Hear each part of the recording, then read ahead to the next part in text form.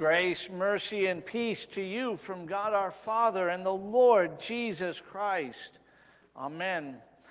When Peter took Jesus aside and rebuked him for saying that the Son of Man must suffer many things and be rejected by the elders and the chief priests and the scribes and be killed, and after 3 days rise again, Jesus rebuked Peter and astonishingly said, "Get behind me, Satan, for you are not setting your mind on the things of God, but on the things of man."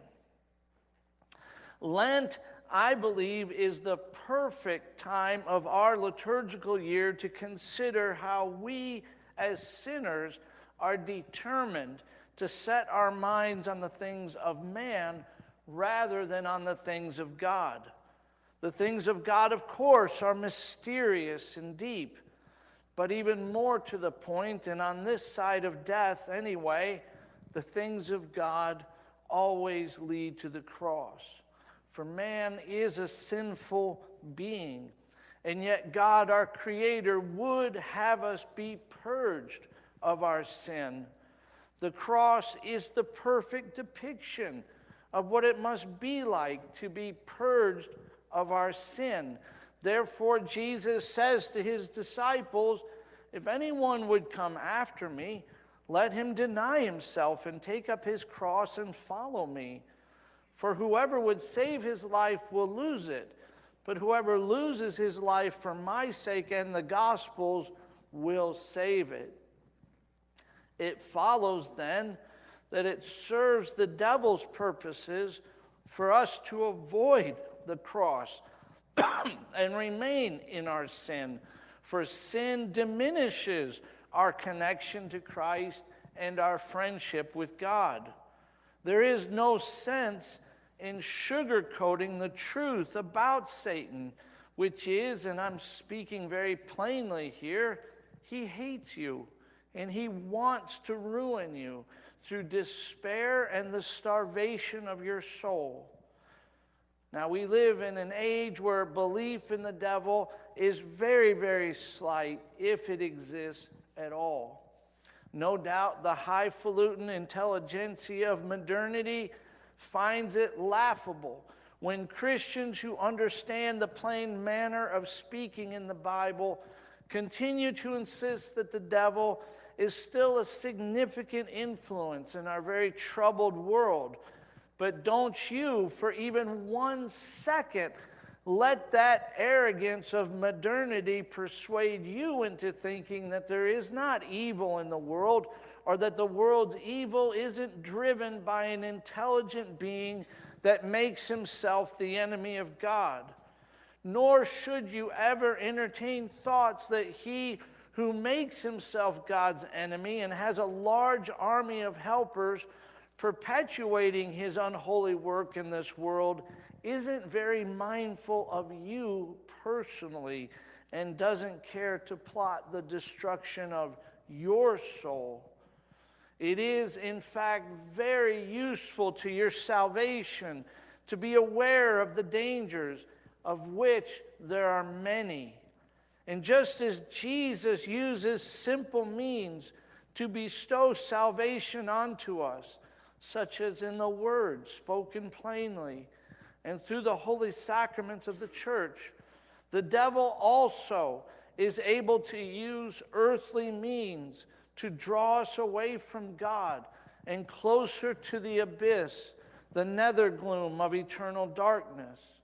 The devil is perfectly capable of using common, everyday things to weaken our resolve to stay faithful to Christ. He can use music and entertainment, social media, crass humor, the internet, food and drink, politics, news networks, chat rooms, addictive substances, mood-altering drugs or narcotics. He can use our anger, our love for accusation of those who offend us, our appetite for gossip, our rush to judgment, our quick and thoughtless criticism of others, our lust, our greed, our pride. He can use these and many more things to keep us from acknowledging our sin and avoiding the cross. He tries desperately and succeeds masterfully in convincing us that repentance can be put off just a little bit longer, that sorrow for sins is a grief unneeded, and that sinful thoughts and desires are not really detrimental to our souls. Now, you might be one of those that's too smart, too educated, too enlightened to believe in the devil and his invisible but menacing presence in your life. You might be far too modern to give in to such laughable nonsense. Interestingly, I had a very dear friend in the seminary that was too smart to believe in the devil. He was a great guy, very, very cerebral, very intellectual, and we all loved him. I loved him.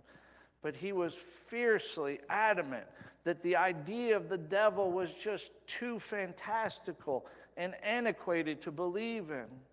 After graduating from the seminary and going on to ordination, I lost contact with my old pal.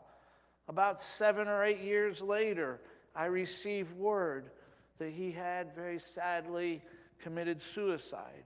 Immediately, I remembered how for years he used to fight us over the doctrine of the devil, discarding it always as hogwash.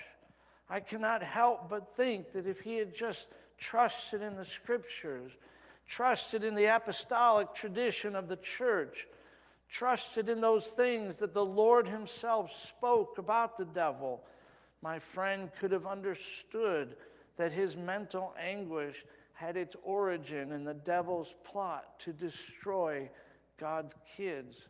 Then, understanding that it was not so much his failures, but the devil working on him, he might have taken refuge in the Lord's mercy, kindness, and protection, and he would not have despaired to such an extreme degree.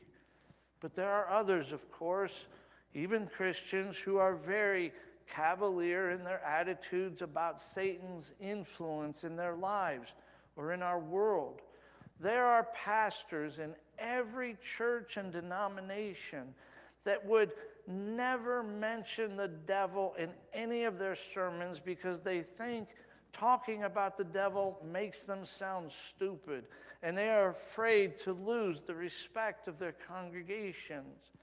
But given how Jesus was so fierce in his remarks about the devil, how he called the devil the ruler of this world, how St. Paul referred to the devil as the god of this world, and how all 4 of the Holy Gospels and all of the New Testament authors warn us mightily about the devil's power and evil in our world, it's clear that we as Christians ought to remain vigilant and mindful that much of the stress we suffer in life and much of the anguish we endure in our interior lives is not so much a failure on our part as much as it is the work of something sinister that does not care or about us at all, and in fact glories in our melancholy and sadness.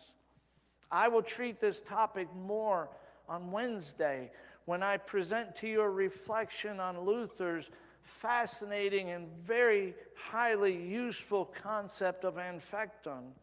But for now, it is enough for me to just simply remind you that when you are in a blue funk, when you are suffering an inexplicable angst of soul, when you are near to the sickness of self-loathing, and you are standing on the rim of an abyss of dire loneliness, as though the universe itself was rejecting you as unwanted, just remember those words of the Savior as he drew near to his own cross and all-encompassing darkness. Get behind me, Satan. As your pastor and as your fellow sojourner through this valley of the shadow, I urge you to take seriously the fundamental and life-giving truth that Jesus Christ, and please listen to me, I'm a little off script now. Let me just pause for a moment to prepare you for this, because this is so important. And please remember, I speak with authority, okay?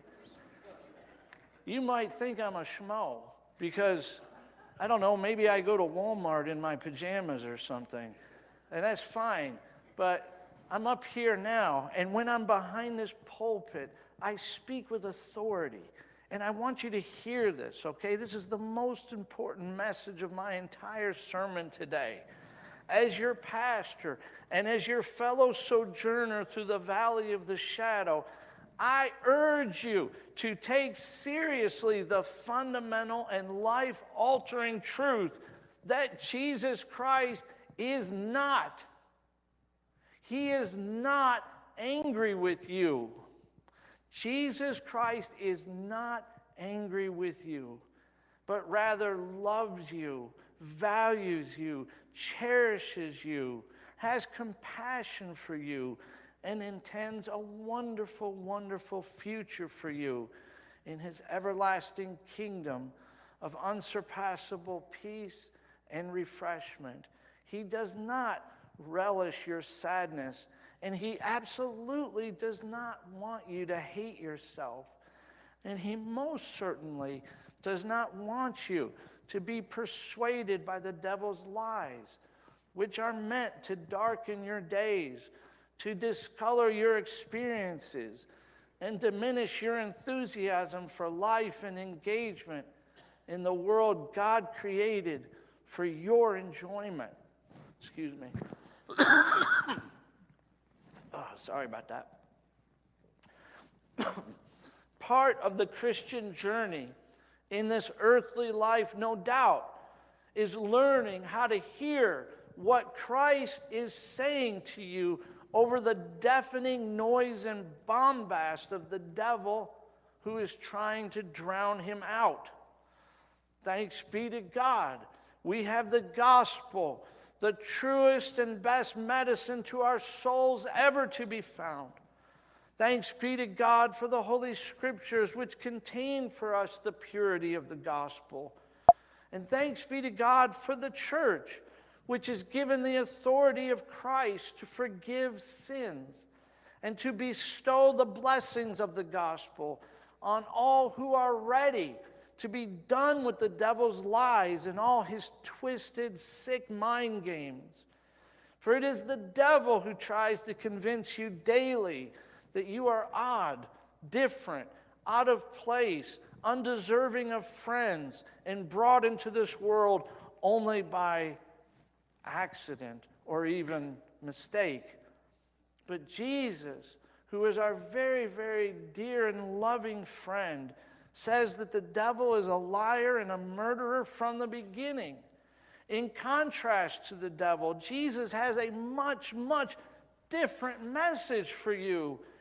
He says, you are so immensely loved and valued that I would lay down my life for you in order to save you, and so that you and I can spend all of eternity together, basking in each other's company and celebrating the gift of your life together in a banquet that never ends. So when the devil calls you worthless, unwanted trash, ask yourself this question: would Jesus Christ, through whom and by whom the entire universe was created, he who is the everlasting Prince of the heavenly host and the Lord of all life, the second person of the Holy and Blessed Trinity, he who alone is both God and man, would he really stoop to suffer nakedness and shame for my sake on the cross, where his most precious blood spilled into the unlovely mud of this sinful world, if I were just worthless trash? The answer is, of course, no, he definitely would not. The truth is, Christ would only go to such extreme and absurd measures for those for whom he was himself profoundly sick with love. And this is exactly why St. Paul himself a sinner extraordinaire, is so anxious for his readers to understand the wonders of God's amazing love in his astounding letter to the Romans, an utterly stupendous document where the gospel in all its purity flows in our hearts like the waters of Niagara, pouring over the hot, barren wastelands of the world's most forsaken desert landscapes. Yes, of course, it is true. We are all terrible sinners, and I am the foremost, I assure you. And that is not just a pious thought on my part, by the way. It actually is true that I am the foremost of sinners. And indeed, it behooves all Christians everywhere to believe and accept the same for themselves.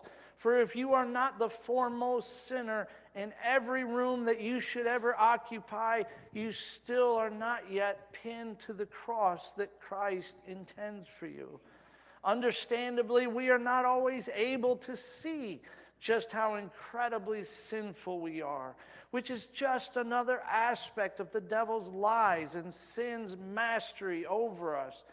And it would be a very disingenuous life of faith indeed if we did not attempt, with the Holy Spirit's aid, a deep dive into the truth of our own wickedness, but chose rather to ignore it for comfort's sake. So by all means, be sorrowful for your sins. Beat your breast and weep for those horrid transgressions that could never be undone. It is your duty as a follower of Christ Jesus to do so. But don't you dare despair. Don't you do that. Don't you dare let the guilt for sin you feel discolor your outlook on life or your trust in the Lord's personal love for you.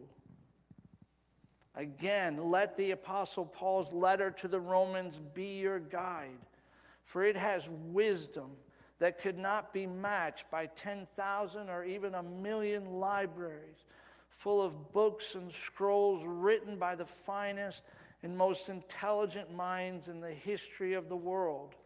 Just to give you a small taste of what I mean, the apostle in chapter 3 of his wonderful epistle writes, "For by works of the law no human being will be justified in his sight, since through the law comes knowledge of sin.